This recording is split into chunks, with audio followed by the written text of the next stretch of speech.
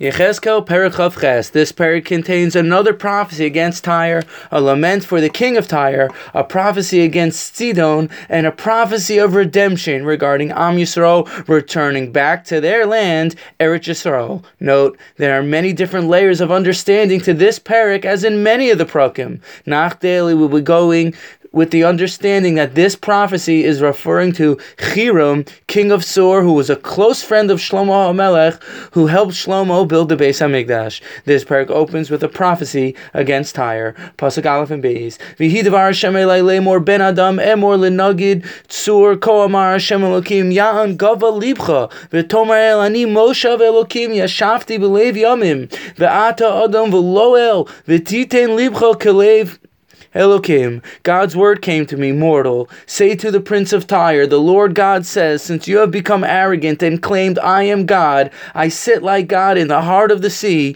but you are a man, not God, though you made yourself arrogant like God. Rashi explains, the king of Tyre made himself a 7-tiered throne in the middle of the sea, which represented the 7 heavens, and sat on top of it, as if he was God. Dalet through Yud relates, you thought you were so smart, but you were filled with arrogance, thinking that you're God. Therefore your residents will all die a terrible death through the hands of strangers. Yud Aleph and Yud Beis, it says, V'hi devar Hashem elai lemor ben adam sakina al melech tzor v'amarta lo ko amar Hashem Elokim ata chosim tachnis molei chachma uchlil yoifi. God's word came to me, mortal, chant a dirge about the king of Tyre. Say to him, the Lord God says, you were the seal of perfection, full of wisdom and beauty. Yud Gimel through Yud Tes continues to relate how great Hiram, king of Tzor, was and the awesome levels that he had attained. However, because of Hiram's elevated state, he fell to arrogance, thinking he's God.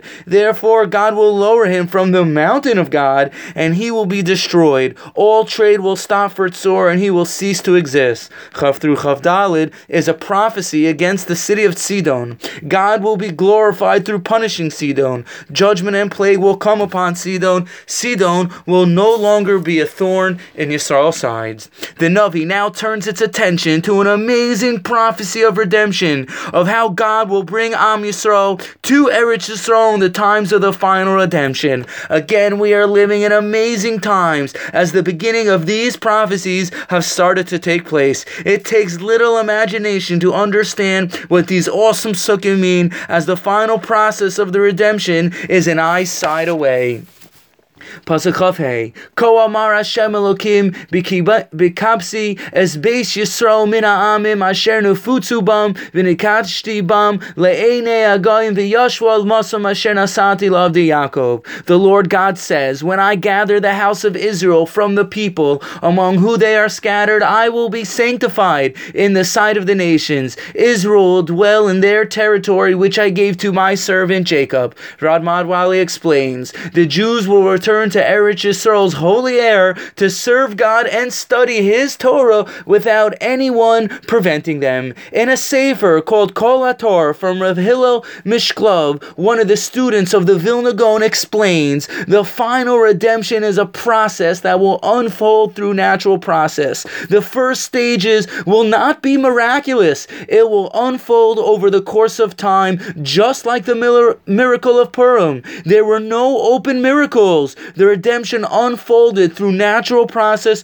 over the course of many years. So too, the beginning stages of the final redemption will be, in a sense, non-miraculous through nature. I heard from an Adam Gadol, perhaps this is what the Rambam means when he writes, nothing will change in the times of Mashiach except for Shibud Malchius. The Jews will have their own sovereignty. This could be referring to the initial stages of the final redemption that are going to recur in a non-miraculous way. Thank you, Hashem, as one of the clear signs of the beginning of the Geula is the returning of the Jewish nation to their homeland, Eretz Yisrael, which has begun. In Pasuk Chavav, which is the end of the perek, it says, Vayashvu aleh levetach uvanu batim v'notu kramim v'yashvu lebetach v'asoisi shafatim b'chol hashaatim osam misvivosam v'yadu ki ani Hashem Elokeichem. They will live there in security. They will build houses, plant vineyards, and live in security. When I execute judgment against everyone all around them who scorns them, the nations will know that I am God, their Lord. And that's the end of the Perek. Thank you for listening, and have a wonderful day.